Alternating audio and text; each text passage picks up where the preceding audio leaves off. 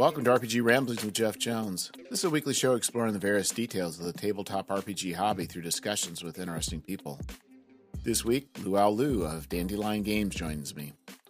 Liu has a Mutant Crawl Classics adventure up on Kickstarter entitled The Time Lost Citadel. If you love high-octane radioactive games, this adventure is for you. We talk a fair amount regarding projects and creativity. Liu designs games and adventures and is also a co-host on a podcast that is worth listening to. Links are on the show notes. If you love the show, join the Patreon for as low as $1 a month. Time to grab the Geiger counter. We are heading into the rad zone. Sisters and brothers, it is time to get rambling.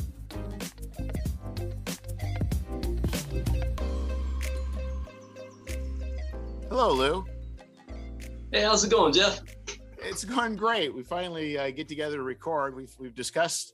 I think one time we got together to record a podcast, and we just started talking business, and it lasted for hours. So, Yeah.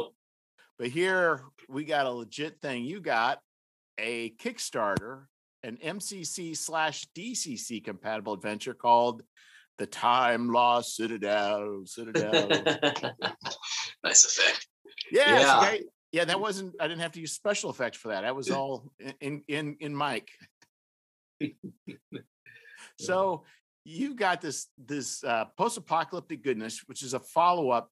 Not only is it a follow-up, but it is a prequel to the previous adventure, right? Well, it's not a prequel. It's a sequel. But it's a sequel. I tried to. Yeah. There is this other thing floating out there that. So you've got the first adventure was The Seekers of the Unknown, which kickstarted last November. And this one's meant to kind of be a sequel to it, but it can also stand on its own legs. But then there's a little mini adventure coming out in Scientific Barbarian number 5 that Jim had me do for him. That's kind of like a little tie-in piece that kind of fills in the gap between the two, kind of explains, how the old tech equipment that's found in Seekers is revitalized to be able to use to jump onto the Red Planet here in the new one, which is kind of a Sword and Planet adventure. So it's a lot of things, I guess. It's post-apocalyptic, it's Sword and Planet, it's a whole bunch of stuff in the kitchen sink that it's all fun to play with, kind of. Well, I think it's also, whatever you have is also through the lens of Mutant Crawl Classics. So that creates its own distortion filter. Oh, for sure. So just briefly, why don't you just kind of just give a summary of the first adventure, just what that's about? Yeah, so these adventures are part of a line that I'm doing called the Classics Mutated. And what I'm trying to do is go back and find some of the best adventures I've ever played back in the early days of role-playing. Look at what were the memorable points in them and what was so good about them. And then irradiate them and take them into the Mutant Crawl Classics world and change them up such that someone that's played both isn't it's not like they're replaying something they've already played, right? But yet they come across things and they're like, oh, that's like what that's the parallel to this part of that other story. So the first one, Seekers of the Unknown, is I cannot confirm nor deny that it's similar to an old TSR module, similar in name.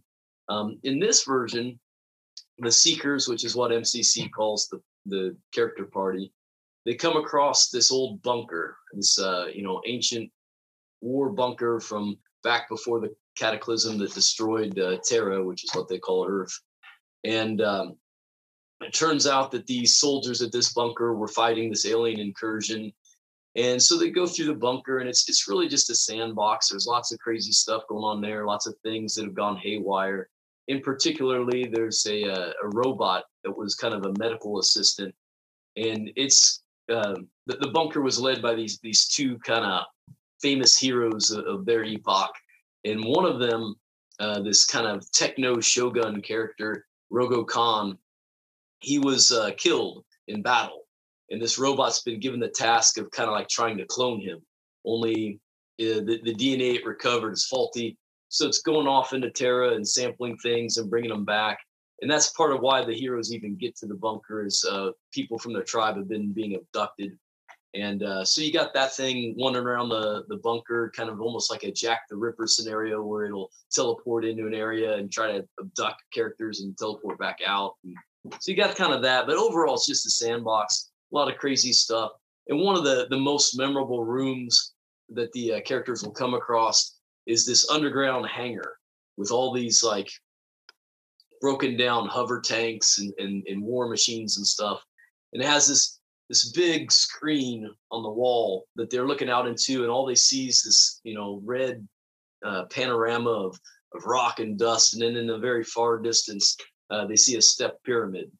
And what it is, that screen is actually the space gate that the soldiers could move through. And they had created it so they could basically take the battle home to the aliens, and go to their home world and finish them once for all. And the mission was a total failure. And you can even see, in the modules described, you can see little, bits of bones sticking out from the sand and, broken down machines and whatnot.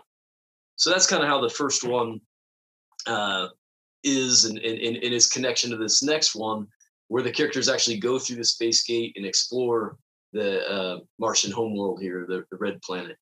Now, part of why they do that is explained away in that mini adventure, but largely the idea is as they're looking through the thing, they can see that there is a lot of tech, just buried there. And it's like, well, the big thing in MCC is going out and recovering ancient artifacts.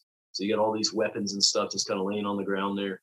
But then also they start to get this vision of a person wandering, from that step pyramid to the camera. And so there's this whole tie-in of if they go and actually watch over a space of a long period of time, they actually see, a little dot appear on the horizon, and it gets closer and closer. And there's this ragged man in blowing clothes. And eventually when the character gets close to the camera, they're able to use a holographic device to show them what to adjust on it to make it work again. And then it turns out, and I don't want to go too far into the No, it's fine. into the description, take up all the time here, but it turns out they tell you that, all those soldiers that were at this bunker, they're still alive. There's this, time loss, this wretched, dilated space of time there at the step pyramid, and those soldiers have been captured by the aliens, and we need your help to go rescue them. And so that's kind of the thing. One of the big spins on it, and I'll quit yammering here in just a moment, but one of the big spins on it, I was thinking, okay, we're going to go to this alien planet. There'll be all this alien technology. And then once I sat down to start writing that, I'm like, well, wait a minute, in MCC, everything the characters run across is alien technology, because they're like Stone Age characters. So I'm like, I gotta take this another direction. And that's where it really hit into the Sword and Planet stuff. I'm like, what if the aliens are, mentalists with some, magical powers and whatnot? So we went in that direction, and it fit real well with the module that this one's based off of, another Lost City sort of module, where these aliens have encountered this sort of eldritch being who's gifted them this magic on the condition that they provide him with sacrifices. And so that's what some of the stuff's about.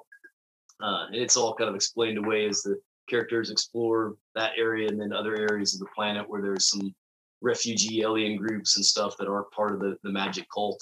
So that's, in a nutshell, that's what it is. Well, that sounds cool.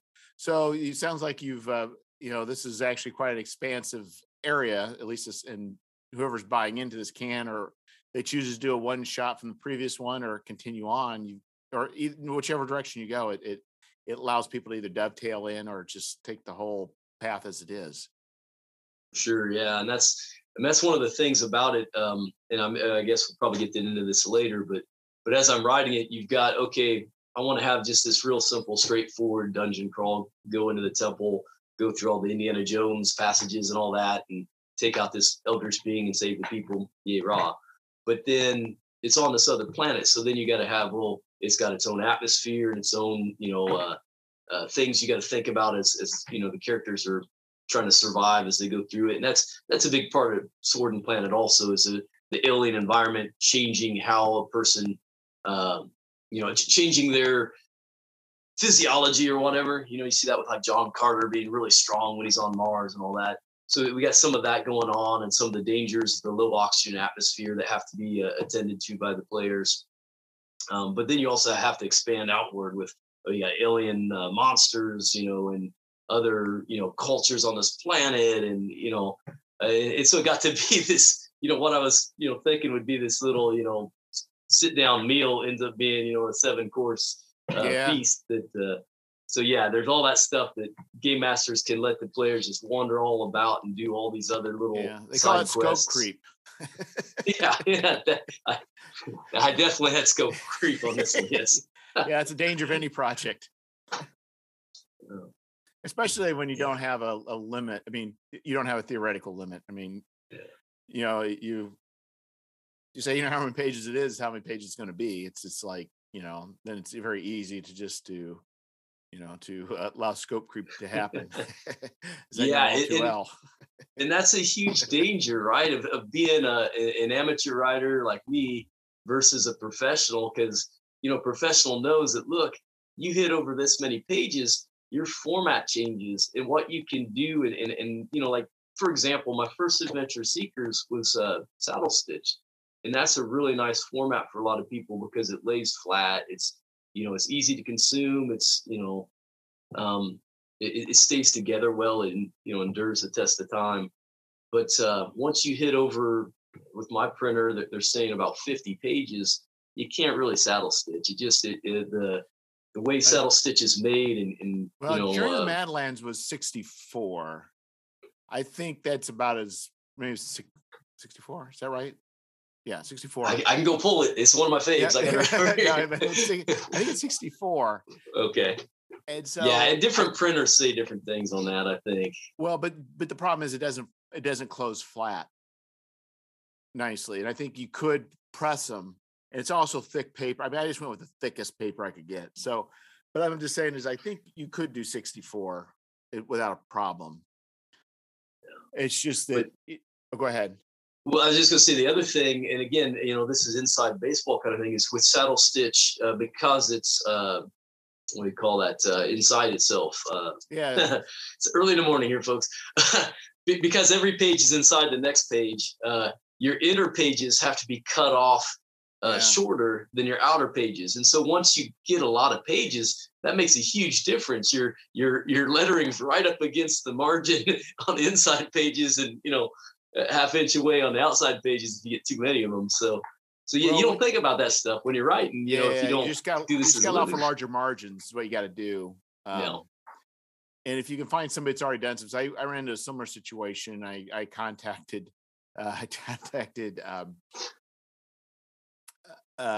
man, it is, the mornings I have problems with that. Anyway, Trevor Stamper, because he's got some thicker zines, and I called him and asked him to do some measurements for me. So it's like, okay, if you allow for 1/8 of an inch of cutoff, or in addition to your 1/2 inch margin, you're fine. So if you do 3/4 margin, you're fine. But you're right, your margin's going to, as you get towards the middle, it's going to get smaller and smaller and smaller. And you got to account for that, because if you put stuff in that margin, like page numbers or section names, border art or border art, you're just going to start cutting into that, and that could be okay, as a friend would say. But I think you can do it with 64 without a problem. And there are limits, but the limits, I think, tend to be more who can staple it. Mm-hmm.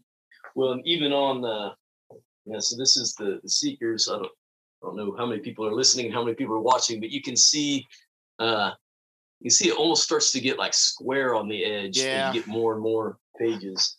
This one was, I think, 50 something, 56 maybe, 58. But I don't know. Anyhow, yeah. So there's just things you don't think of when you don't do this for a living, and you want to just let yourself write. It's like, oh, the more the merrier. People love this content, But then it changes your format and how you can present it, and that can, a lot of people do not like the perfect bound books because you can't leave them open on the table and have things right there in front of you. They always want to fold back up, and the binding always breaks eventually, it seems like. So, well, that happened to me with Fane. The whole intent was for that to be a zine, and I still could probably technically, with 100 and some odd pages, still find somebody to staple it. But the question is, do I really want that? And I think the Yeah. answer is no. I don't want that. What do you got going on for Fane as far as like do you have a lot of maps and things like that, like the peripheral type stuff? No, I only have it. It's the weirdest thing. It's really not an adventure. It's there's just some art. So the way it works out is, so this started out as me wanting to do a Hyperborean style game. And the idea was to go to it centered around not Afghanistan. Okay. And so there were plans, a group. It didn't really work out. I got, sometimes you get a group of people and everybody throws some stuff in and it goes forward. And other times people say, yeah, I want to do it. Nothing really ever happened. So that's what got me started writing. And so it's like, well, in order to create this area, part of the sword and sorcery is the idea is you have like some sort of creepy deity, creepy cult, Get the creepy Cthulhu kind of wizard. So that I thought, well, why not do something tied with flies? And so then it's like, well, I'll do a city, a region, and then I'll do this Fane. I think I came up with Fane, the fly god. So okay, that was good. But then I thought, well, what if I just do spells and I can just reskin them around fly themes, like just lean heavily, just reskin them. They're still the same spells, but just rewrite the narrative around them. And these are like a BX style spell. What I did was I went to the different SRDs. I went to 3.5. I did 3.5. I did 5.0. And I think I looked at, might have been BX. It's in a BX kind of format. But so, it's like sleep. All have handled sleep a little differently. All have handled I don't know, the various spells. There's variations. You get the magic missile that does 1d4 per level, or so many more missiles, or yeah, just a little different enough that it just annoys you, right? You're like, I know the spell, but not in the system. Exactly. So, but what I did was I didn't do all of them. I just did the ones I thought would be gross and kind of fit within the theme, without so much thinking about the spells being just strictly combat. It really was never what it was intended. It was never intended for player characters to get a hold of this and say, yeah, I want to do this. Really what it was is characters to see what's happening, and for players to go, oh my goodness, that's gross, or that's weird, or no thanks. You know what I mean? Because so and what I did is some of these I went back to really, what does the spell about? Like say purify food and water. Well, the idea is you're cleansing whatever is bad. So what if you flipped it around? Putrefy kind of thing, yeah. What if you change the person and the person's able to eat vile stuff, like a fly? That way, okay. I wouldn't think about that. And so, and then what I was planning on doing is saying it also, but if you're going to do that, so just turn them into, they transmogrify into somewhat, the heads and the mouths change, the brains get rewired, proboscis kind of thing. Yeah, and they are vomiting, whatever, and they are out of their minds, completely out of their minds while the feeding goes on. But what I did is I rewrote it so that the effect lasts longer. And the thought was, I never did any sort of ritual magic. It's like, well, if they were to do ritual magic, the clerics would do this. And this would allow them to be further empowered to do whatever it is they do. So the idea would be not that players would know, but maybe be in a situation where they need to eat. There's nothing but offal or rotting carcasses or feces, and they're going to die, or they're going to lose stats, or they're going to lose whatever. Here's your choice. Cleric says, hey, what about that? Whatever it may be. Or they come in on a scene where this is going on. And also then I took it and I wrote some of this into the narrative of the NPCs and situations for the setting. So the setting is a city, and not Afghanistan. And then so I did the spells. And as I did the spells, because you talked about when we chat on Facebook Messenger, you stated how you kind of go in. How'd you? I guess I'll let you describe it. So when you're writing, before you start writing, you mentioned a state of mind. What was how did you mention that? I mean, I think I talked about it. It's like a fever dream, right? It's like when I'm like, okay, I'm gonna write something, and I normally have some idea of what it's going to be generally about, but then it's just like trying to imagine like the coolest images I can of that nature, like, so in this case, I had this imagination of, wouldn't it be neat to see something on that, view screen and to wonder what it was and to wait, have it slowly get closer and closer, there's this alien creature on the planet that's kind of this centaur-like thing that's giant, that's just this pastiche of Harryhausen films that I've watched. And it's like, I got to get something like that in there. And, just different so things. Do you do that at the keyboard, or is this pre-work that you're just doing, like this you're doing work on the farm and you're just saying, hey, while I'm doing this? Yeah, that's a lot of it is I'm doing something else, taking hay out to the cows, and suddenly it'll be like an image, and I'll be like, I should do something with that. And then I'll go back in afterwards and maybe write it in a little notebook. So I start with this, spiral bound notebook with just ideas written down in it. And then it becomes a typed outline where I've kind of clarified them and tried to unify them with some sort of theme or some sort of purpose of, why is that creature there? Or how does that connect with these other things going on the planet, in this case? So, yeah, and it's just, it's almost like a guy that doesn't know how to draw, sort of like myself, sketching over and over again until you finally get those lines to form something that somebody else could identify, No, that makes sense. And what I did is probably not quite, because I don't know, I did the pre-work, but I kind of have certain ideas. So I'll write the spells and I'll just think, I want to just do something gross. And I try not to think about it and I just write. And then as I write, I may throw in some deities and I might throw in some locations. But I've not written up the deities. And then once I've written up these named places, then I go through and write up the deities and write up the locations. But sometimes writing up the deities or the locations may also cause me to write up other locations. And so then in the end, that's where you wind up with like over 100 pages. Yes, that's where I'm living right there. That is, yeah, you're right. You play around in this circle and then it, starts to touch this other circle. You got to play in there some more. And so, I mean, you were saying it's not an adventure. So, I mean, from the sounds of it, it's at least like a setting. It is, but it isn't. I don't know how to describe it. Really what it is, it's inspiration. So there's also, when I say locations, there's also extra dimensional locations. And so those are possibilities for character. So people to take characters to or not. Mm-hmm.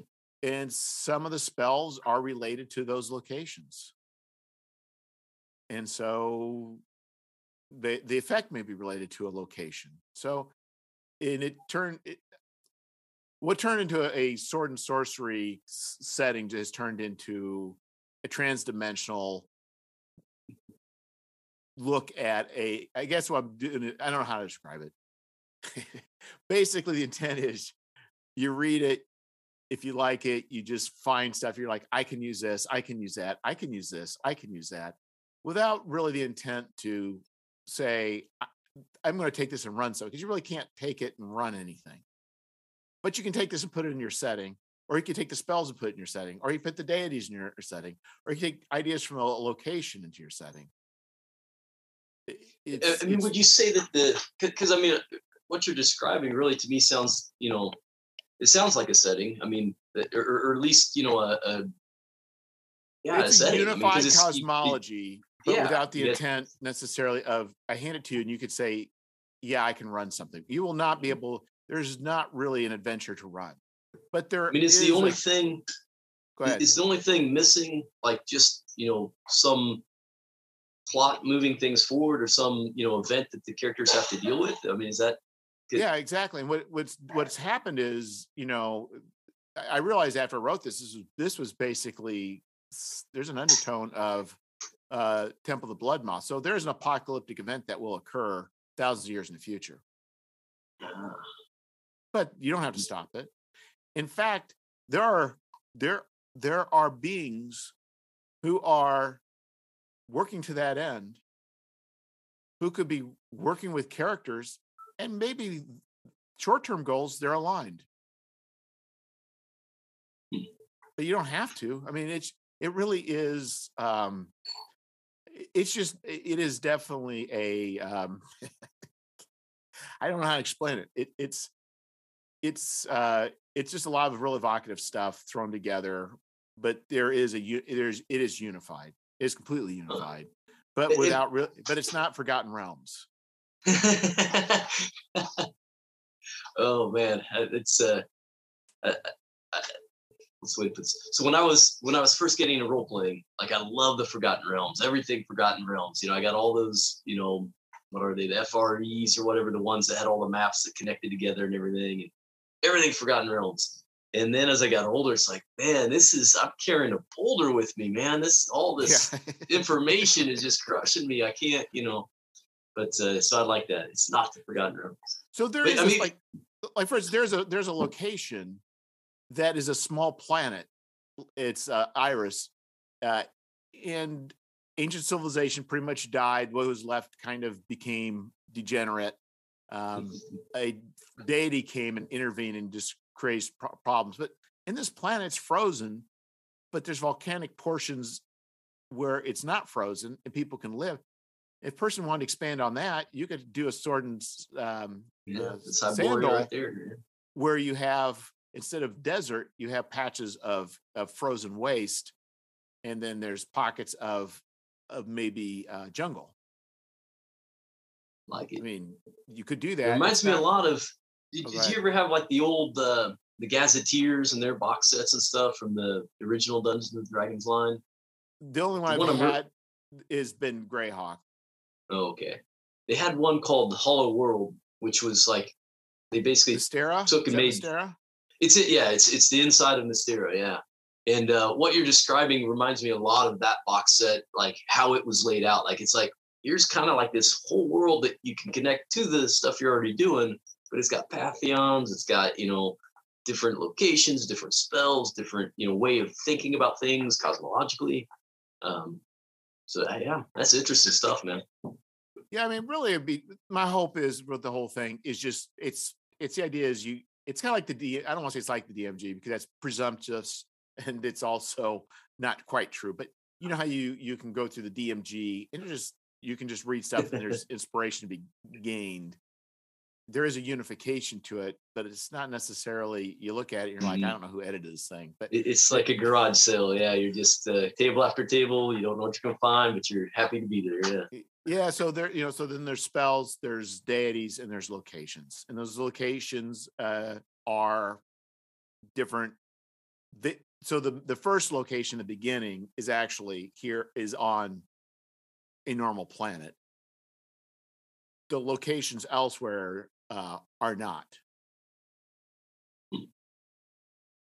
Interesting. Yeah, a lot of, like you're saying, I mean, it gives somebody a lot of different directions they can go with things and pick and choose what they want. Yeah. Yeah, and there may be instances where you say, you know what, I don't want that whole planet to be that way, but a region like this would be kind of cool. Go for it. It's not, but there is a dungeon.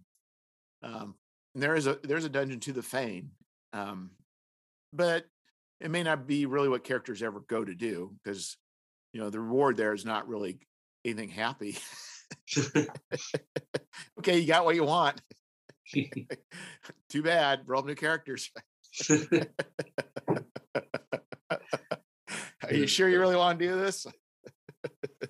So, yeah, but it's just, but the thing is, it's all intended to be, I don't know. It is nothing but the hubris of me just sitting down and saying, I'm going to write a thing, and whatever it's going to be is what it's going to be. Probably after this, I won't say I'll never ever do anything like this, but probably everything after this is going to be more defined. Yeah, that's the pledge I made myself after this one, is that in the future I'm going to set, I'm going to know what I want it to be, format wise, and I'm going to set my boundaries. I'm going to work within the boundaries. But yeah, and that's what's been the problem is the boundaries start becoming. Okay, so like I have 6 kids. So when you go to the fourth child, things change because you can no longer, you have to have a van. Yeah. And we have 4 kids, so I know that one. Yeah. So then, but the problem is once you have, but there's also a certain point where most vans have 5 seats in the back, 3, then 2, and then the 2 passenger up front. So then once you have the 6th child, normal minivans don't work. So then we had to, but we were able to buy a back bench and put it in the middle bench. So then it was 3. But I'm just saying is bedrooms change, right? What you need for bedrooms start changing. Yep. And then, because like if you're all boys, you're like, who cares? We should have boys and girls. And it starts, my point is, if you're just saying, you know what, we're just 2 kids, it's one thing, 3 kids is another, 4 kids is another, 5 is another, 6 is another. And that's the same thing with your projects, because you're right. Whatever you do has an effect afterwards that you don't necessarily realize. Okay, it's like, yeah. So go ahead. Well, I was just going to say, like in my situation, I mean, because I've got the wilderness map of the planet's surface, I've got the city map of the Lost Citadel, and then I've got the interior dungeon maps of the pyramid and also some cave maps. You can't, like, if you put that in a perfect bound book, it's you can't, it's all mushed in there. Whereas if it's saddle stitched, people have the option, if you can print it on the covers, they can take those off, which is what I did with the first one. Or you can put it on an interior page, in the center where it's easy to take out of there. But it constricts you, and then you end up having to decide. Like right now, I'm hoping that the Kickstarter hits it. I'm trying to get to 3,500, which will allow me to print it up as actual separate books, where there's an adventure book that has all the maps and stuff and all that kind of contained in it, and then like a little guidebook that has more of the surface stuff and the monster write-ups and all that. But if I don't hit that, I've 3,500. You're going to hit that. You're at 2,954 at this point. Oh wow! I've had some people hit recently. Thank you, everybody. But yeah, I think I'll hit it. I'm hopeful. I know it's early on in the campaign. You'll hit it, but it's that pit in your stomach. It's just like, what if that's everybody? Yep. Anyway, yeah. So okay, so let's just stop. Let's just take this down. You're unpacking a lot. So currently where it stands, what's the format of the book? Yeah. So out of the gate, it's going to have to be perfect bound. But I worked out a thing with my printer to get a fold out map. So it'll be a book with a map in it. And that map will have, the majority of the stuff you might want to throw out on the table or have, readily available. Right. So it's a perfect bound book. How many pages? It's going to be 100 plus. I'm still waiting on some art to kind of figure out final layout, but 100 plus pages with art. Okay. So it's 100 plus pages with art, perfect bound with a map. So, and you're using, I'm assuming, are you using print on demand? No, it's actually offset print, but it's I've got a local printer that's doing it, so I'm getting about 300 copies any which way I go, because whatever I have left, I'll sell on con circuits and whatnot. So they're doing offset; they're not doing digital. I believe so. The machinery they showed me was an offset print, but I mean, it wasn't a very big one though. To be honest, I'm not really as attuned on the technical side of things there, but it didn't. Usually the digital prints, one of these massive copier machine things, and it wasn't one of those. It was more of like an assembly line kind of unit where things fed through it. So I don't know. You're at 300. That's so you have. So you've got 105 backers. And when you said you hit 3,500, you're going to go from a 100-page perfect bound with an insert that you're going to put in there. What is it going to go to at 3,500? At 3,500, it allows me to do a saddle stitch book with a cover that's got double-sided. And that allowed me to put like the game master maps on the inside of that cover with the numbers and secret passages and all that junk are on there. And that book's going to be about 50 pages. And then I'll have like a little journal sized, thinner paper, kind of more, I'm trying to get something almost like a magazine kind of feel to it. Pocket guide to the Red Planet, which will have, a lot of the survival information in it, all the creatures on the planet, all the random encounter stuff. And then also a fold out map that's now going to be double sided with all the stuff made to be player facing on it. Okay. So that is a huge jump in content. Yes and no. Like honestly, the only thing content wise that I'm going to change is I don't have to edit out as much of the planet stuff that I would have to if I just go with the 100-page one. And then also I have to do the maps so that they're not just GM maps, but they're also player maps. But I probably do that anyhow because I normally release map images to the backers to be able to do VTT, and so I try to erase all the stuff you don't want the players to see on it. Right, but the thing is, what you've done is these are going to be physical copies. So I need to go look at the pledge. So there's only what are the pledge levels? I'm going to go back to manage my pledge. I think is that it? No, that's not it. What is so your pledge levels? There it is. It is $20. So I did the $20 one. There's a $13 one for a PDF and an $80 one for a multiple copies. Yeah. And then there's $100 or more for you get some character in there. Yeah, you got to just get your character to appear in one of the art pieces, which is a way that was a clever way. Hopefully it's a clever way if it works out. I've got an artist that I really want to use on this. I've gotten a few things from him, and he did me a real good favor and sold me some art at a level I could afford, which was a pretty good discount off of what he normally charges. But I'd like to pick up a couple more pieces from him. But to get at the level that I need it to be for him, I got to sell these. I got to make it like, okay, you pay me $100. I'm going to put your character in this art, and that way I get the art I want from this guy at the price that he needs.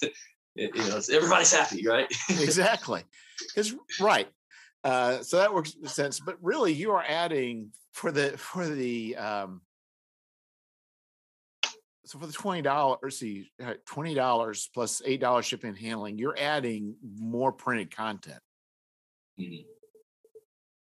It's just a volume thing. If I can ensure that I've got that much money from this project, number wise, it works out to where I'm not going to lose money going into the other format. So yeah, you're definitely throwing some really good stuff out there at a low level. Which is, I mean, it's fine because this kind of stuff I've thrown in. I know that when I was doing Fane, my first thing was I'm going to go full color, and then I saw the cost. I'm like, wow, this is not cool. Prices went up. Yes, so it's like, okay, indeed. I'm going to go black and white, and it's like, okay, now I'm to the point where I'm going to, because of the size of it, color is impractical.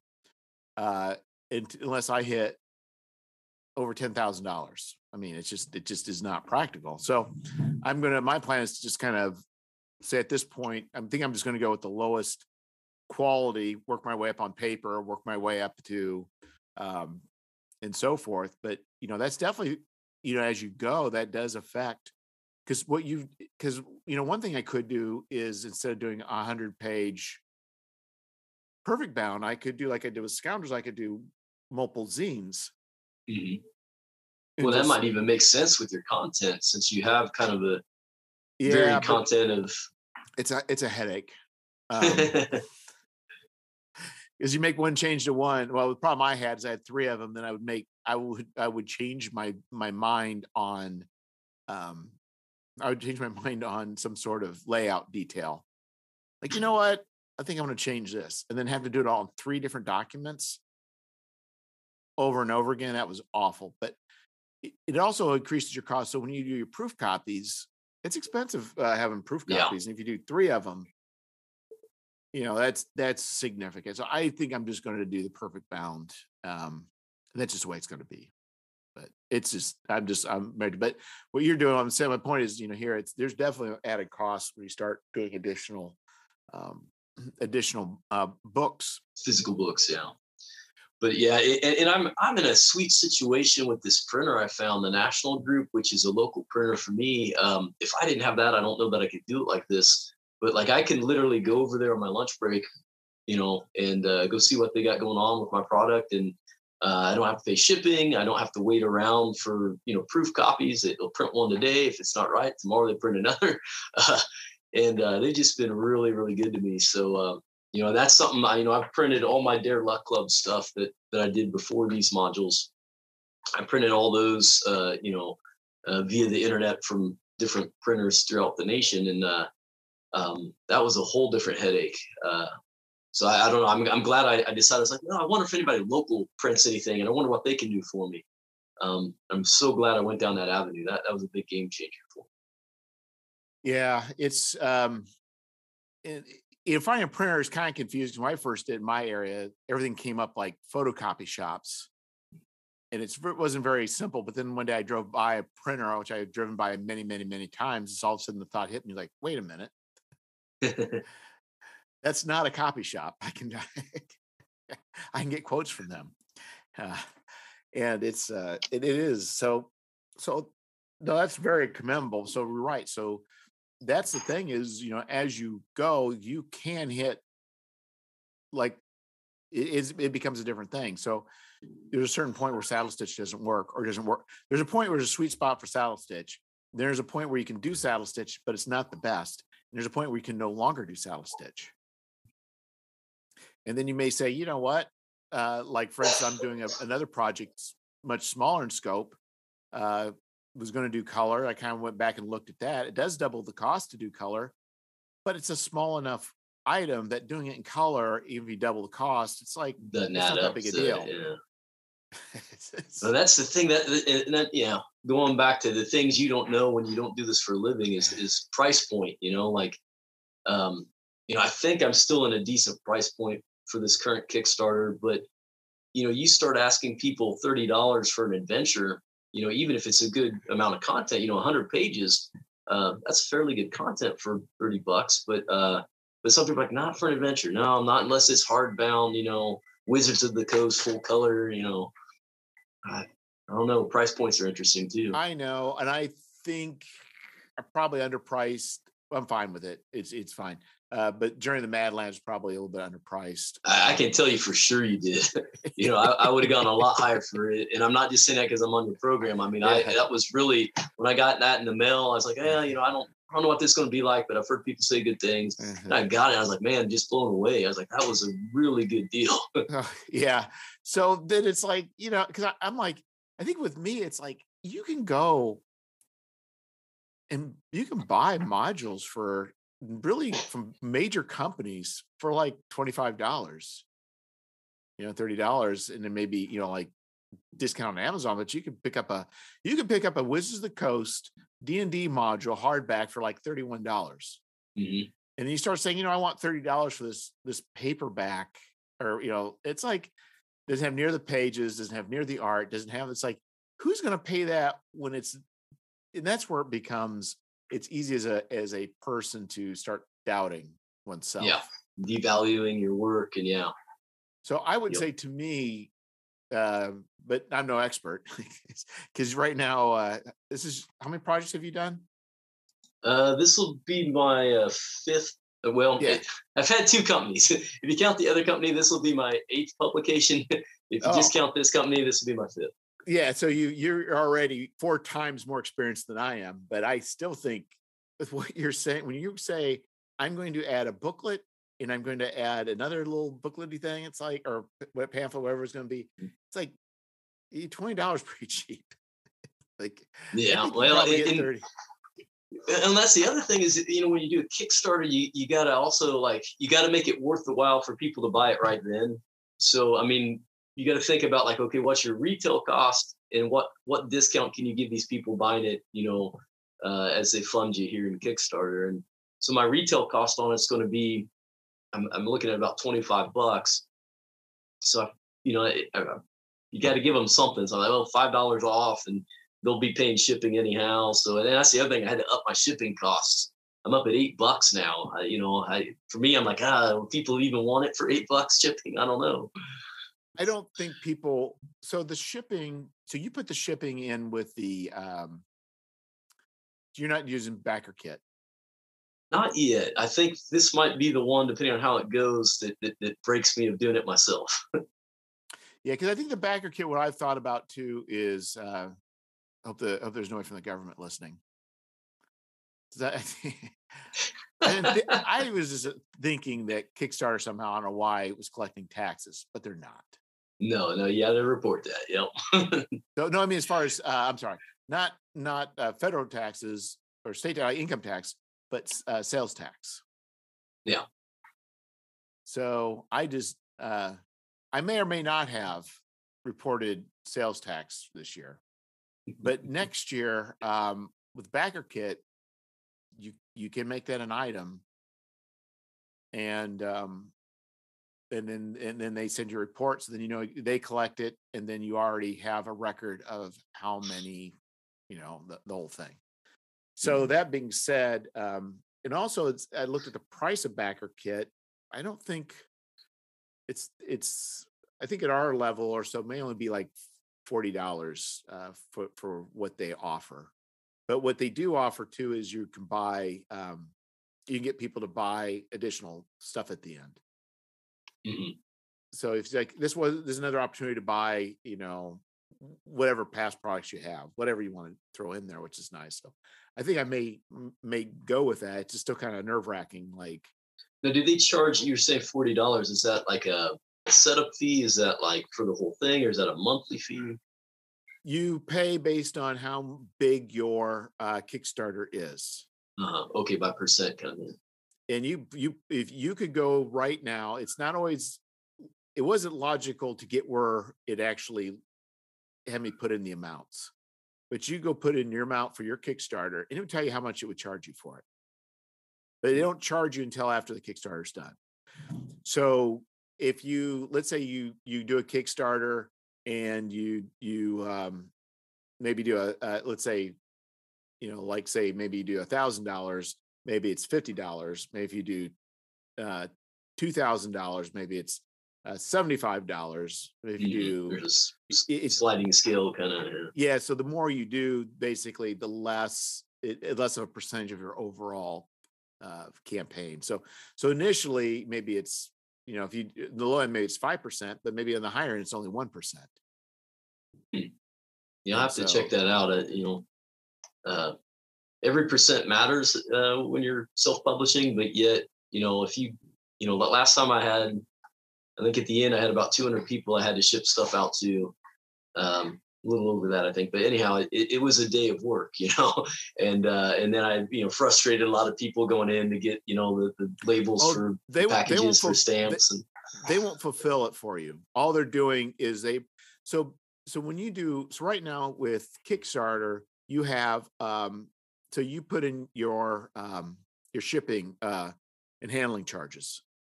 So the Kickstarter is going to take 10% of that amount, right? I think it's 5. Well, when you do the Amazon charges and the Kickstarter, it's actually 10%.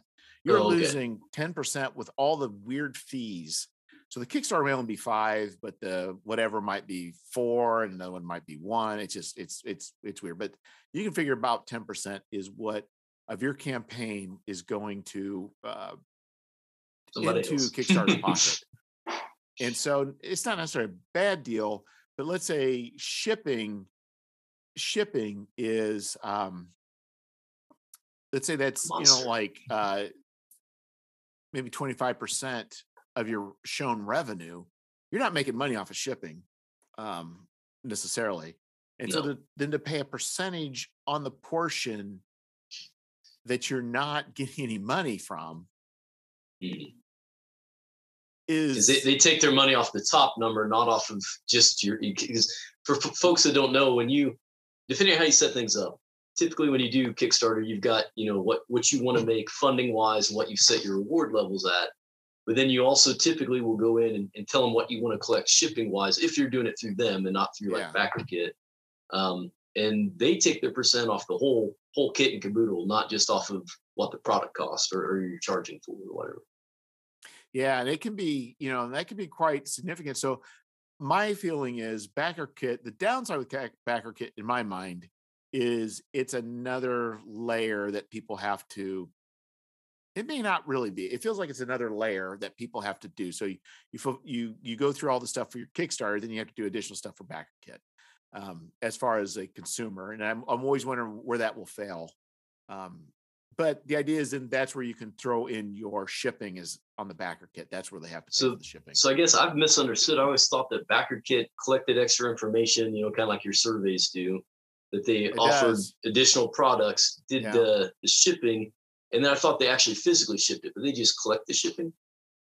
Yeah, they don't physically ship it. Oh. Do you do pirate ship? No, but after listening to some of your programs, I am going to be looking into that.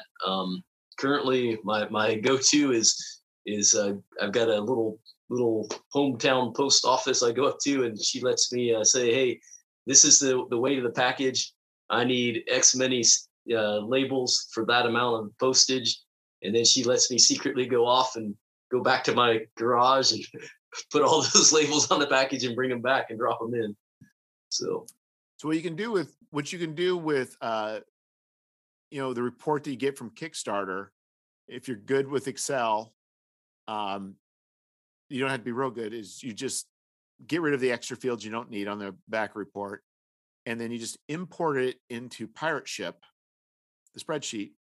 And then in Mass, it will create all the labels, and then you get a thermal printer and it just starts spitting up labels, and and then you just take it to the post office and everything's done. You've already paid for it. That's nice. And do they charge monthly or by the project or? So Pirate Ship, I think where they get their money, I don't know, is they are selling postage. I think they're buying postage from the post office at a discounted rate. So you are paying whatever it is you would pay at the post office. There is no cost, additional cost to using Pirate Ship. Really? You just got to get that printer and you're good to go, huh? We don't even need to do that. You can print on a regular. Okay, so we'll get into the Kickstarter signature. So you can get your regular printer and you can print out on regular paper, and you can use tape to tape that to your envelope. You can just get some of those Avery sticky sheets to go in it or whatever, yeah. But no, what you do is you can order, if you go with the thermal printer, you can go to UPS on site and they will ship you free like 6,000 labels. Like a 10-pound box of labels for free. They'll draw it right on your doorstep. And then you just hook it up to your printer and you put in your 50 names and you hear it. It just spits them out. It just keeps spitting them out. It keeps spitting them out. Tricks of the trade. And it just keeps going. And you just put them all on there and then you just take it to the post office. It's all I got to do is go scan and it's ready to go. Nice. And if you have problems, they will also, if you also have problems, you haven't used it yet, you can get money refunded. It also does tracking. So from that website, you can track packages. You can give tracking. It's like crazy. Huh. And then what you can also do, since you have a thermal printer, what I do is I go ahead and I already prepackaged a lot of books, that extra. And then I just print out labels to tell me what they are so that when I go to do it later on, so it'll go. So no, it's about, I think I might have paid about 180. I paid that much for the printer. But yeah, it saved me post office. So you had a more amiable post office. When I would go there, it took them a long time to manually do each one. Yeah, I would never do this at the main, post office. This is I live next to this little, I don't know, 500-person town that has one of the last remaining tiny little post offices where it's got the wooden boxes behind the person and all that crap. So yeah, she's real nice in there, and I don't think she's supposed to let me take those labels out of the office, but she was nice enough to be like, hey, if you get them back to me by the end of the day, we're good. Yeah. So yeah, and I think the thing is so here's what I will say is you put a loose cover on a book, are you shipping media mail? So okay, yeah, I got kind of stung on this on the last one. So according to the postmaster that I talked to live on the phone, no gaming material at all, whether the cover's loose, whether there's a map, whether there's anything. If it's a gaming material, if it's meant to be played as a game, it doesn't count as media mail. Oh, and I asked it, no, she showed me on the website, and she's like, look, crossword puzzles, nope, not media mail. If you got a magazine with them in them, not media mail. Okay, all this stuff, and so I don't know. Here, the dirty secret is though, 99.9% of the time you can ship anything that looks like a book media mail. Yes, but she showed me and instructed me that no, man, anything that's a game, even if it looks like reading material, if it's meant to be played, if it's that's interesting because I never saw. I believe you. I just know that when I went on the website and looked at definitions, nothing like that was ever stated to the public. Yeah, I'm trying to think of what it was, what site she took me to, but it was. It didn't like clearly say no games, but the things that were up there that counted didn't include things that were games. It included like informational pieces and pros and things like that. But yeah, and you can send CDs and tapes. Well, yeah, and that's the thing. Yeah, I mean, you can, movies count, but you can't send it. It just doesn't make any sense. It's kind of randomy. So are you now doing media mail? I don't know what I'll do on this next run here. I think I will ship things out as Dandelion books instead of Dandelion games. That might be one change up I make on my labels.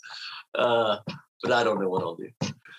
Well, I think it's the point is if you're going to a small post office, you get scot-free. In fact, having a loose cover doesn't let you do media mail, but if she doesn't, the gal doesn't care at a small post office. I'd be much more inclined to do stuff like there's times where it's like, you know what, I would like to have a loose cover, a heavy stock cover, and it's detachable, like without having to go through or throw in some cardboard or some not cardboard. It makes like thick sheets of paper that could be used for or a bookmark, things like that. But there's things you really can't do because once they open it, then if they open it and are so disposed, they can. You're gonna be Well, it got real crazy because the one that got busted was the big package I was sending to Goodman Games with all the game. They ordered I think 55 copies of the last one. So I made the mistake of actually shipping it to Joseph Goodman because it was his home address that was on the Kickstarter when I was supposed to be sending it to their warehouse, but nobody had told me. So it goes out to his place over there in I think Portland or somewhere around that, and it gets damaged because I didn't have a good box to ship it in. So like one of the corners gets dinged in, didn't damage any of the product, but so then they open it up to inspect it to make sure that whatever's in there is not damaged. They see that it's a game, they confiscate it, they're going to ship it back, and then like a couple weeks pass and I don't have it back yet, and now I'm freaking out because it's $700 worth of product or whatever. So I call them up. I'm like, what's going on here? And they're like, oh, we have it confirmed that it was delivered. And I'm like, well, it wasn't delivered to me. And they go, oh no, it was delivered in Portland. I'm like, well, no, you guys rejected it. So it turns out, I guess he had a guy at the post office that knew him. It's like, nah, man, I'm just going to deliver this, even though it's supposed to be sent back to this guy. Oh, so it all got sorted out, but it was crazy for a while there. Yeah, it's kind of wild. So anyway, it sounds like you got quite a bit going on for this. So I think anybody out there who might be even close, if you're not on the fence, you're even close to the fence. It's like that's going to be the best $20 you're going to spend. I hope, man. Yeah. So, So it sounds like you got quite a bit. In fact, one of the artists you said is maybe it's who you're talking about, who has the Elmore style. What's it's Or not Jim Elmore, Holloway. but Holloway style. Yeah, James Holloway. Wow, my goodness. Brian sure Thomas. Does. Oh yeah, I don't know if if you're looking at the Kickstarter, there's only like maybe 2 pieces of his art on there, but on my Dandelion Games Facebook page, there's a few more examples. I mean, I don't want to, you know, it's a dangerous thing because I don't want people to be like, oh, he's the guy that rips off Holloway, because he's got his own flair too. I mean, because I'm a huge Holloway fan, I really know a lot of his work, and I can see the differences. I can see how Brian is taking it in a little bit different direction. It has some little nuances that are his own. But yeah, man, he really has that feel. And in the game that this is based off of, the other Lost City type game, almost all the art was done by Holloway for that. So it's why I really want to have that style represented in it as much as I can. Yeah, to me, Holloway is when I look at Star Frontiers, the apex of what Star Frontiers used to be is Holloway. I mean, that's it never lived up to its promise of Holloway. Yeah. And I mean, the thing with him, I mean, people, you know, they either love him or hate him, it seems like, because they kind of think of him as kind of like the generic artist, because he did so much that his art wasn't, a lot of his art pieces are very simple pieces. They're not, you know, not the most breathtaking ever. But then he does have, like, he did the covers to Spelljammer, the booklets that came in the Spelljammer set. And those are some really beautiful covers. He did almost all the monsters in the original Monstrous Compendiums, the first 2 volumes. And some of those, like the Invisible Stalker, where it's showing the guy getting strangulated, and you can only see the shadow in the background. Or no, it's not the Invisible Stalker, it's the shadow. You see the shadow in the background strangling. He's just got such a clever way of doing some things, you know, expressing an event or, you know, a situation. Well, to me, what I've seen of his art is it feels a little more grounded in reality. And like, I'm just looking at just on your Kickstarter, the guy with the lamp, holding the lantern. Mm-hmm. You know, it's like it feels a little more grounded, like real person, less necessarily super heroic. And there tends to be a little bit of a humor twist to it. Mm-hmm. And it's not necessarily really, you know, way out there, but you know, whether it's a little bit of expression or the situations or the postures, even like Star Frontiers, you know, huddling behind a rock while, you know, a firefight's going on. It's just like, there's something about that. It's just like, I can see why, to me, I can see why people maybe have been less of a fan with some of the fantasy stuff, but my goodness, for Star Frontiers, I can't think of, or probably even, I'm not done much with Paranoia, but like Paranoia, I mean, he's just like, he defined Paranoia, I think, a vibe. Yeah. Him and Rosalind, because that was really originally, I can't think of the guy's name right now. My goodness. Anyhow, the the guy that kind of conceived of it was initially planning to make it like a very serious, you know, Orwellsian kind of game where it's really dark and it was, you know, oppression and the government coming to get you kind of thing, Big Brother. And then Rosalind and Holloway's art really totally transformed that a whole other direction. It's, you know, dark humor, and it's just a whole other thing because of that. Yeah. And so, yeah, that's a great, I mean, I definitely would like, now it's like, I don't have no idea what the project would be. It's like, okay, now I'd love to have a project with that guy's art. I'm only creating this project for different artists, because I have in my mind several artists like I would like to use these people one day, and it's in the back of my mind. It's like I need to come up with a project. Kind of reverse, right? I got a project, find the right artist. I find the artist, now come up with the right project. Well, somebody was saying, "Oh man, what podcast was it?" I just listened to a podcast where someone was saying that Freely did that. That Freely kind of goes out and hires artists, and they make them art, and then they're like, okay, now we're going to build a world around this, a setting around this. You know, and that's how Forbidden Lands and some of those other ones came about. Well, I think to some degree. Now, I think to some degree, but if you look at like Coriolis and Alien, I don't want to say it's generic because generic's not right, but they tend to be more evocative mood pieces. Even if you look at some of the art that came out, I saw for Lord of the Rings, very evocative stuff, but not necessarily specific stuff. So it's not kind of like, oh, here's a monster, now figure out what to do with the monster. It definitely is. It sets mood, for sure. But yes, I think they may not direct the artist so much, and they may do it. But that's another thing I've kind of thought about doing. Is like, we're talking about bestiaries. It's like, it'd be kind of fun. It's like, okay, let's find some weird looking creatures from an artist. Okay, everybody just do a write up whatever that crazy looking creature is. We have no idea what it is, and everybody just kind of make it so. Well, that's how. I mean, you look at like the classics, like the Owl Bear and the Rust Monster and all that. I mean, that's kind of how they came about, right? Is that Gygax had all those weird Hong Kong rubber toys, and he's like, well, what would this thing do? Land shark. That's what we're gonna do. Yeah, yeah, and that's yes, because I think inspiration a lot of times comes from limiting to what you got. So yeah, and that's where if you don't limit yourself, you can find yourself going nowhere. But if you say, you know what, I got a bag of toys, I got to come up with something. Yeah. But yeah, that was kind of interesting. Yeah, so that's quite it's quite a project that you got there. So you also decided to do a month-long project. Yeah. Oh, you mean on the kicks? Yeah. Yeah. Sorry. Campaign. Yeah. You can't see what I'm looking at. You cannot see. But yeah, I ran the campaign for a month. I don't know if that's good or bad. I'm still figuring that stuff out. Yeah, I don't know.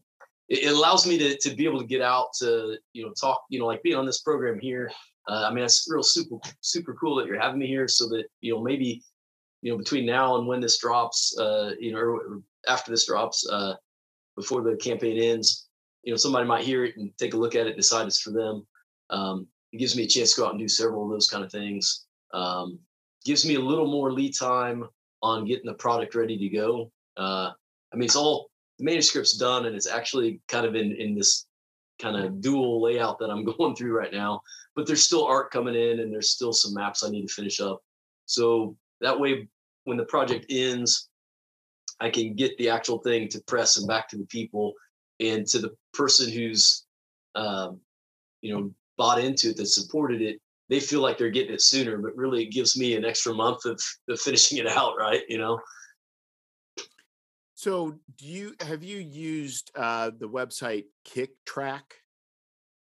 I have not. I've had it suggested to me, and I always get my mailbox full of emails from them. I don't know, spam, I guess you could call it. I would not use this for your current project until it's done. The premise is it will give you analytics on your project as it's going. It'll make projections that will either make you excited or depressed. But either way, it'll be wrong. But my point is, I think if you do this for 30 days, what you should do is look at KickTrack. And one of the charts that will show you, and you can do this for anybody's Kickstarter. You can put anybody's Kickstarter in there, and it will tell you day to day how much money you made or how many backers you've had. Mm-hmm. And it's like looking at Vasily. He had the Dungeon zine, which did really, really, really well. He went for 30 days. He got like 6 times more than he thought he was going to get. But looking, he did have that, we have that bathtub curve. Yeah. But he was getting money every day. So there was like $300, $500, $300, $200, $500, $300.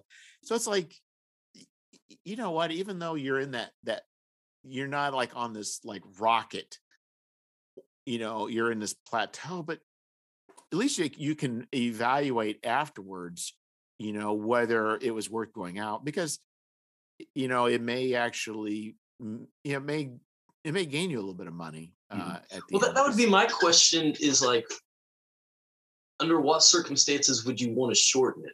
I mean, even let's say you have a week where you make nothing, there's no additional backers.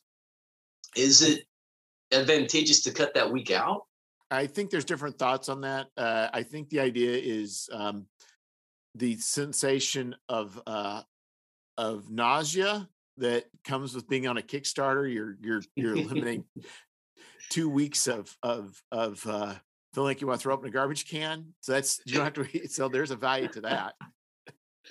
I think the idea too is, and I think if you're wanting to do, multiple Kickstarters, I think there's a lot of reasons for doing it. I think one is for smaller projects, it probably makes more sense. So like if you're doing, let's say you say, I'm just going to throw out a quick zine. It's just going to be a fun, quirky thing. I don't think there's going to be a lot of people, but I just want to get this thing out there. Just, sure, do that. And I think also if you're wanting to do a lot of projects, and especially maybe less, let's say they're less expansive than yours, but let's say you want to put out like six zines a year, or 5 zines or 4 zines. You may say, you know what, I've already pretty much a lot of times have my audience. I can't leave these things hanging out. I just want to just get it over with and move on with life and keep producing. I guess that is the thing, because, especially when you're first starting out, Kickstarter limits you to having one Kickstarter at a time. So you can't get onto that next project until this one's, totally over and has been delivered. So that would help on that. And then I guess also getting your money too, like right now I've got all this money out for art, and until the Kickstarter's over and they send me the money, that's all on me. So I can see, cutting out the dry spots to help with that too. Yeah. And I also don't know how many change of hearts you'll have too. You put the money on the table, you better take it now before they change your mind. It is kind of a weird thing. That first time that I was doing the Kickstarter, seeing it go up and being like, all right, it's going up, it's going up, it's going up. And then one day waking up, I was like, what? How'd it go down? What's going on? I didn't know it could go down. Yeah. And so like Phil Reed he'll a lot of times he'll just try different things. So I think, if you've got a lot of things going on in life and you're wanting to just dibble dabble here, you spent weeks and months, and it's for you, it's a pretty major project, because of all the investment. Yeah, you're going to want to put the time in and have a longer Kickstarter. But if it took you a month to crank something out, like, I'll just put it out for a week or two and just see what it does. And then just move on to the next fun thing. But what you're trying to do is a little bit different with this project. And I think, I don't say you're going to be building a line, but you're kind of, you're wanting to do something a little more significant with this project than just a little quickie thing. Throw it out there, see what happens. And I think the thing too, it's just like, and that might be kind of a fun thing to do, maybe next year is like, okay, maybe we all get together and do a creation to Kickstarter in a month, and then everybody has like a 1-week Kickstarter at the same time, or something goofy like that. I mean, I don't know. It's just, I'm just saying, is there may be, that it may, doing something quick and getting it out there and just doing a quick Kickstarter might just be kind of a fun exercise to do with a group of people.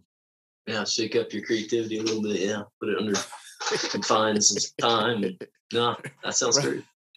So I don't know. I don't know why that idea just came to my head, but it might be something. But I think there is value. But I've heard Kickstarter 2 weeks is a sweet spot, but I've also heard longer. I don't think 30 days ever generally hurts anybody. Yeah. But I just think it's just what the emotional toll is on you. Is it worth it? Yeah, like I was saying on this one, I got a little more hanging over my head as far as, I got like 40% of the art I'm still waiting on.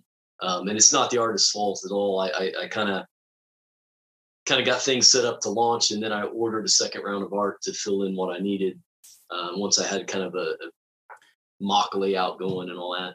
So this, I just feel like people don't count the Kickstarter as wait time. They don't feel like, oh, I'm still waiting for that product while the Kickstarter's going. Once it's over, though, your feet are on the fire. They're like, where's my thing? I ordered this thing. So it helps me to make it feel like it came faster if I give myself, a little time while the Kickstarter is going on to finish putting things together. Yeah. And I think too, it's like you've ordered stuff ahead of time. This is what's hard, is there's a certain amount investing up front. I think I'm going to start working. I think some of my future projects, I think I'm thinking about, one thought is doing a bestiary, and we kind of discussed that, but as far as just releasing it, as far as a normal zine format, just using stock art for the first one. Cause I got quotes. I thought, well, maybe if I do, the 2-inch by 3-inch, I should get really good rates. No, they don't go much cheaper than quarter page, it seems like, for art. But then first person gave me a quote like, that seems high. I went to another person who's doing work for me, who's really good, very reasonable, and his came up even higher. And he said quarter of a page. And I thought, of course, they're not drawing a little 2x3 square. They're taking a half page, drawing the half page, and then shrinking it down. It's like, then it hit me when I saw his quote. It's like, of course. And so, like with the bestiary, it's like, that's, if you do a picture per item, and your first one's like, say, 14 creatures, if it's $50 a piece, there's $700 just in art. Yeah. That's the other thing, man. Yeah. I was just gonna say, for people listening to this that are thinking about going into this kind of thing, art is so expensive, and it's worth every penny. If you're an artist out there, man, right. I wish I could pay you 3 times what I pay you, because I know what kind of skill you got and what kind of effort you're putting in, but I just can't. And it's so expensive. It's just unbelievably expensive. Yeah, for a 30-page zine, for this one person who quoted it, who's got a quirky art style that I really like, they quoted in a way that I needed, I think, almost $2,000. Wow. At the price point I want to sell it at. I want to sell it at $8. I think I want to do an $8 zine. I just want to do $8. But I need about $2,000 if I were to do that to be able to break even with me doing all the writing and everything else. So, my choice then is to increase the pay more, or the cost more, is one option. The other option is to, I think what I'm going to do. So my goal is to do all the zines and then put them together into a perfect bound book. But what I use is the zines to fund the project. So I think what I'm going to do is the very first one, just use strictly stock art. If it funds really well, then use those funds to pay for the art for the second one. Yeah, build it as it goes. Yeah, smart. But if that never happens, I'll just release a paperback book at the end, with just stock art. Coloring book, huh? Well, yeah, no, it will be actually it'd be Dean Spencer's stock art, so it will be it's Monster Manual style, but but let me ask you this. Yeah, sorry, go ahead. No, go ahead. Finish that thought.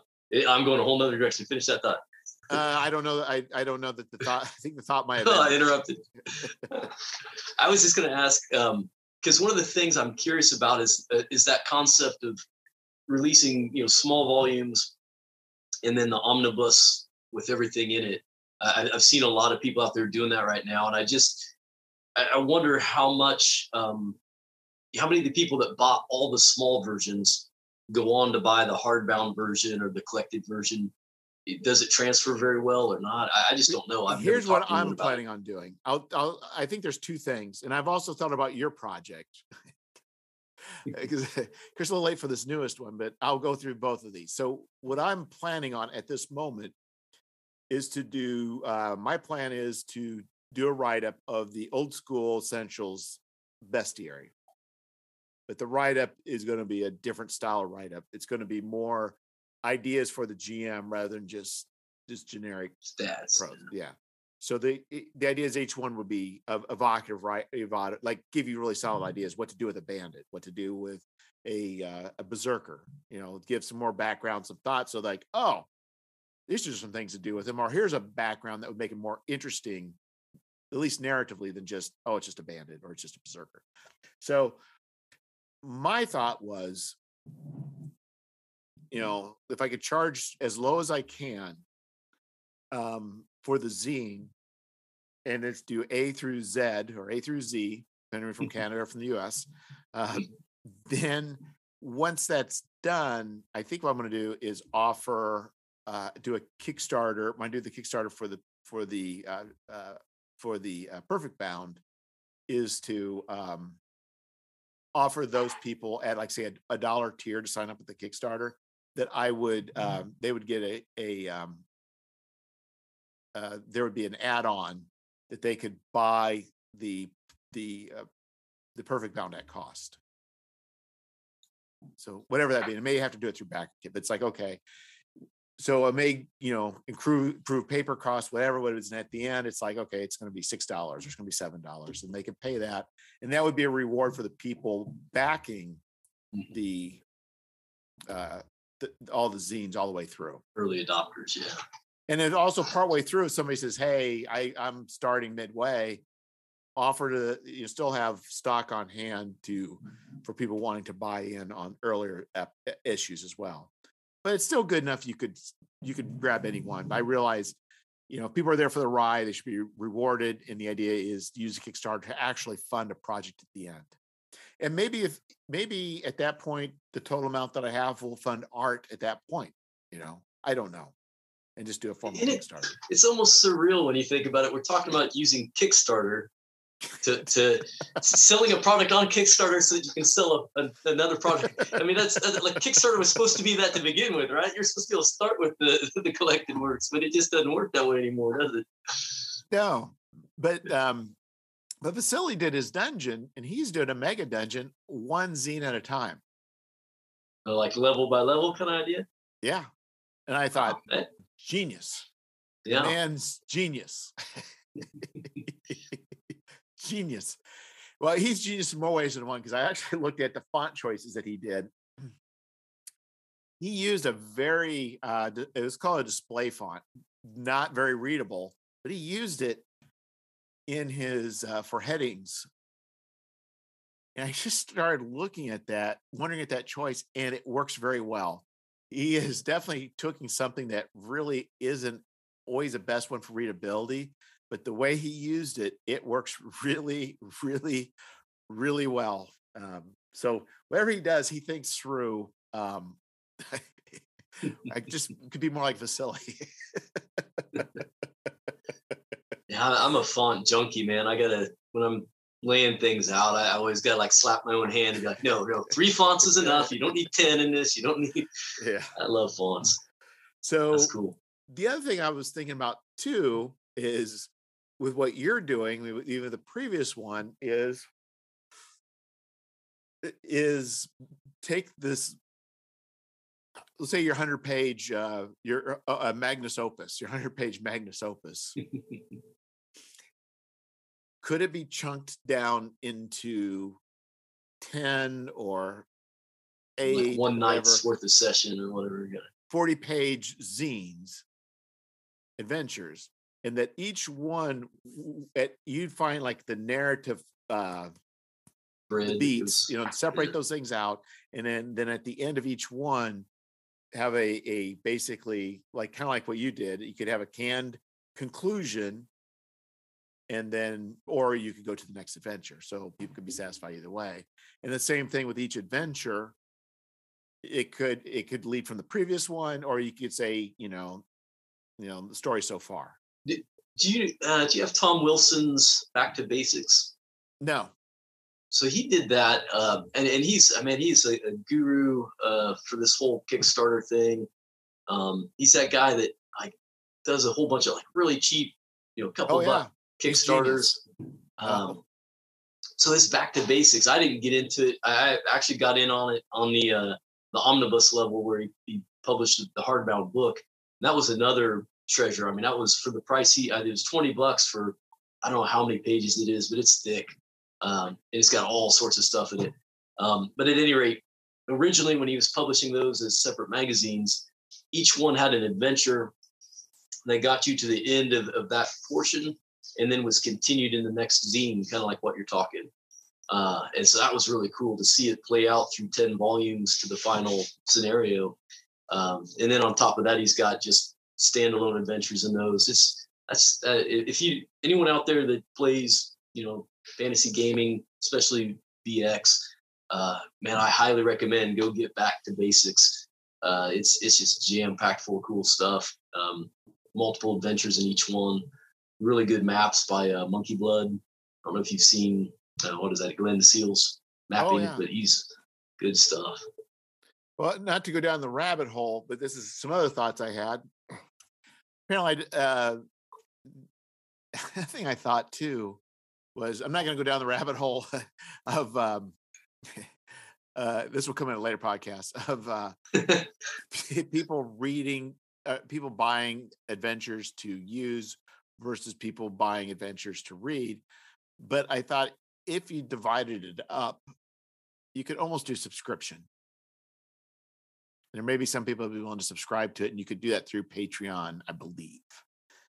So there may be a value too of, maybe taking something large like that, and then chunking up and then distributing it accordingly. I don't know. Yeah, I talked to Jim Wampler about that a little bit, just briefly, because that's kind of my thing. I would love to have a subscription to something like Scientific Barbarian, where it just comes in the mail. I got to worry about it. I paid for it, every couple of months or whatever. Boom, hey, another issue, great. Reliving the Dragon and Polyhedron days. But he said that he looked into it. There's just no viable way to do it that actually works as far as production schedule and like you can't really do it on Kickstarter because it can't be fulfilled since it's until the end of the year or whatever. I think Patreon might be. Yeah. So what I did is I talked to someone from a fairly large independent publisher. They're looking at doing stuff on Patreon where it will charge when you go to. So they would pay, like, say for instance, the subscription is $20. So then whenever you go to ship it, you just charge them the $20 and it would ship out. So they wouldn't be charged monthly. It would be charged when you're shipping it out. When you're ready. Yeah. And they would subscribe to that level. So you say, I haven't looked into it myself, but I think you can set it up that way. The problem is if you don't have a large enough fan base, you're probably not going to get a large enough people to be able to do that without kickstarting it. But also in hindsight, whoever's doing that's not going to be on your Kickstarter either. So there's not enough crossover between the two platforms maybe to get it up. If you're a publishing company that's well known, you can. But anyway, I still think that's something to explore, and that may be something I'll explore with the bestiary. Well, I know I'm a customer on that kind of thing. I really would love to have something like that. Yeah, and I think it wouldn't be very difficult to do, and it bypasses a lot of other things with dealing with Kickstarter. But you're still having to deal with Kickstarter because you're still going to get your volume. You're going to need at least 100 books probably before you publish anything. But anyway, that's a thought. I don't know, but something to look at. But anyway, yeah, exactly. So if somebody says I like a thing, why not just get a subscription and they just keep getting it, and everybody's pleasantly surprised when they get it in the mail. For sure. We all have that little kid in us that I got mail today and it's not a bill. All right. Oh, exactly. So, yeah, and I think so. You've been doing the Mutant Crawl Classics. So is this the muse that you're following? Is it you plan to keep going this direction, or you just? Well, yeah. I mean, I got 3 more of them in some stage of development, but you and I talk. One of my big summer projects is I want to get a bestiary for MCC developed. I've got some ideas of how to do that, kind of like what you're saying, where you could do it in installments. I kind of want to go a different direction than the zine thing, but so I'm kind of working on that. But my real love is developing game systems, and I've got several of those that I had already published under a different company back in the early 2000s. that I want to bring back. And now that I've had more experience as a Oh yeah. designer, kind of tweak them. And then I've got the my big love right now is I got a game system called the Dare Luck Club, which is kind of like a Goonies themed game. So I absolutely love writing for it. It's so zany and fun, but it's it's really hard to get people to buy into a game system, especially Well, if you're that's not a one of the fat major book you got companies. there for that Dare Luck. I did not realize it was so Yeah. much. Yeah, it's I don't know, around 210 pages with the index, but it was, you're talking about going color. I wanted to go color, because it's kids and stuff, so I wanted to have it colorful and stuff. But yeah, that really wasn't a good decision as far as price point goes, because even the softbound version here, I think is $40 for full color and 200 some pages. Do you think about paring it down, chunking it up? I thought about it. It's got a really big portion of it is like creatures and information on like a fake Midwestern town. And I thought really, I could pull that stuff out and have that just be like little separate booklets and have, just the rules together. I don't know. They probably, with all the items and stuff like that in it, the rules would probably only be maybe 110 pages. So if you could get that's 110 page. You're talking about 110 pages of 8.5 by 11. Yeah, but it's got pretty big margins and it's got a lot of white space. I mean, it's not. I'd look at doing it maybe as like a 6 by 9 or 5.5 by 8.5, and seeing if you can get it down even smaller. Yeah, I think you're right. I think I have this thing stuck in my mind that 8.5 by 11. That's an RPG sized book, and I need to get with the program. I mean, so many of the newer publishers are going with the smaller formats, and they are nice formats to have. They take up less shelf space. Yeah, because you think if it's like maybe it's like $25 for the main one, but then you could have like the quote unquote supplements. They only be like maybe $10 a piece, and they're only like maybe 28-page zines, and they're black and white, and everybody's happy. And you could have a lot of different ones out there. And you can do a subscription service. And it may help you too when you want to do something new. You're like, you know what? I got some Dare Luck Club stuff I want to do. I can just throw out an 8-page PDF or whatever, or maybe a 28-page zine, and just you could just do it in little pieces, or just put them out on a newsletter and then collect once you get enough of them, then collect it into a zine. I think that maybe I think for me, doing things smaller makes it easier to wrap one's head around and being able to deal with. Mm-hmm. But I think that's the theme I think of our talk today, is that format is king. That how you parse something out and how you go to print can really change what you can offer and at what price. And and I think the thing is like expectations and what works. I mean, the nice thing about zines is they fit in the hand real nicely. They are at a low enough price point for printing. They're not too bad, but they are definitely limiting in size and amount of information. And they're not the end all be all, but I think in general, I think with people who are, I'll call them, more willing to delve into independent games, it's definitely much more. I think that's a much more it can be a more attractive format. Sure, yeah. No, it's some of the stuff I've picked up recently that's in that format, like the Old School Essentials and Tom's books, really have persuaded me that you don't have to. I always thought you'd be giving up a lot to go down to that size, but it's all in how you lay it out, and it can hold its own for sure. But I think like with what you're doing, the Mutant Crawl Classics and that style, that format, I think it fits exactly that line. I mean, that's what they put out. Like if I'm doing Old School Essentials bestiary, I'm going to make it so that when that trade paperback or that paperback's trimmed, it's going to be the same size as that of the hardback books. Mm-hmm. It's going to look just like that book. I'm not going to do it. But if I were to be putting out something for 5th edition D&D, I wouldn't be doing a zine. I would use a traditional format for that. And just kind of keep with the feel and look of the line that you're writing for, kind of thing. Yeah, I'm not saying you couldn't do a zine for 5th edition, but I'm just saying it's like, but I think sometimes people have certain expectations with certain, product lines. And it's kind of like with D&D 5th edition, you better kind of have a certain style of trade dress.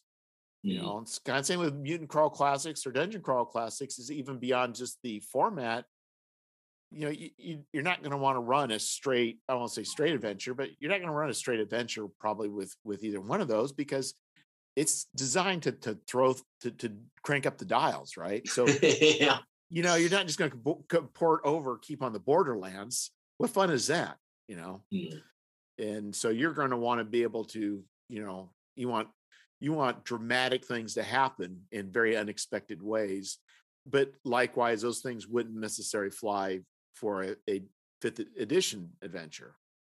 Yeah, I think that's, if you're going to write for another system, at least my take on it has been, is you got to sit down and analyze, what is it that's an expectation in the system. So like for Mutant Crawl Classics, like you're saying, you got to dial everything up one more notch than what you might be comfortable with. And you got to have the random charts. That's a big one in there. Lots of cool random charts of things that can happen. Yeah. Because people want to be surprised.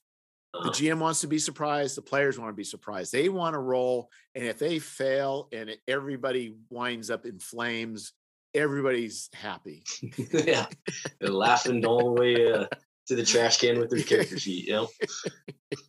But on the new project, I did 10 spells. Have you looked at DCC spells before? I have how those are formatted. Book and PDF, but I played Dungeon Crawl Classics, so I'm familiar with it when I played at the con. Okay, so like instead of just being able to write up a spell and have it do a thing, the spells all have their own random tables of, if you cast it at a really successful rate, it does like this whole crazy, your fireball goes from being the size of a room to being the size of a nuclear bomb kind of thing. Or it could be the reverse too. You light a match kind of thing. Yeah. So so I've never written, I've played DCC, and you think you play something, it, but when you go to write for it, it's a whole nother thing. That to come up with a spell and to come up with multiple levels of what it does and make them all different from each other, but not hit that power spiral too quickly where by the end it's doing something that's just a total game wrecker. That's tough. Well, and now I've got the challenge. Good. It's not like rolling a D. You don't just roll a D20 and the chart goes from 1 to 20. That'd be simple. Because the idea is, I think you add your levels to it, but you also burn your stats to add to it. Mm-hmm. There's a lot of things that end up affecting the You get stats in there, your level. So you want to be strategic in burning stats, but doesn't guarantee anything. So the idea isn't just like, okay, a 20 is a critical success and one's a critical fail. Well, something crazy might be like, I can't remember, like 40 or whatever. Or usually 35. Once you're past 30, So you got to burn some stats to get into that level, but then once you're in that range, things can get more uncontrollable at that range too. Mm-hmm. Yeah, so like a monster summoning spell at 30 summons like a whole herd of the monsters, So yeah, it gets it, but it's hard to do because you got to think of all the ways something can spiral up. I mean, you've got like duration that can change. You've got range that can change, maybe damage or numbers of things, or and it's also hard to make sure that as you're stacking, it's stacking vertically and not horizontally. In other words, like if you have a spell where you're going to, I don't know, like one of my spells in my book is creating an elemental creature. So for the next level up of success, it's like, well, do I have it have more than one creature, or do I have it have a more powerful creature? Now, if I go more powerful, and I want to later have more than one, now I have two more powerful creatures, which might have more of an exponential advantage to it. But if I go the other way, it's a lot harder to do them than I thought it was going to be. And then the other thing is, and I love DCC, but I think the spell charts look horrible. I mean, they're just these real graphs, they're not graphs, but tables, with, black bars and everything. So I'm really playing around in layout to, how can I make it so it's usable, but visually appealing to do all these different levels and die results and all this. Yeah. And I think people will appreciate that because they don't necessarily, I think the thing is some of those books, there's some layout choices I never really cared for, but I think improving that's always it's a good thing. But it's like, again, too, it's like, but even going back to they all probably follow a similar style format. You don't want to necessarily even violate, going to a very, let's say, one's all being more verbose, the other being very terse. It's like, you kind of got to be careful about that because people are locked into something. They're locked into something and they don't want generally a lot of variation. This doesn't feel right. Yeah. Mm-hmm. So, yeah, in fact, the Dungeon Crawl Classics, Community Crawl Classics, I thought about taking Fane and maybe, doing something along those lines later on, but I would definitely pay somebody to do the, to give it the Mutant Crawl Classic spin or Dungeon Crawl Classic. Cause I know I don't have it. I mean, it takes a lot of chops to do that well. It's very apparent when you play it. It's like, no, that's not me just sitting down and wing, like with Old School Essentials, you can just wing it. Right. Mm-hmm. So, spells are spells.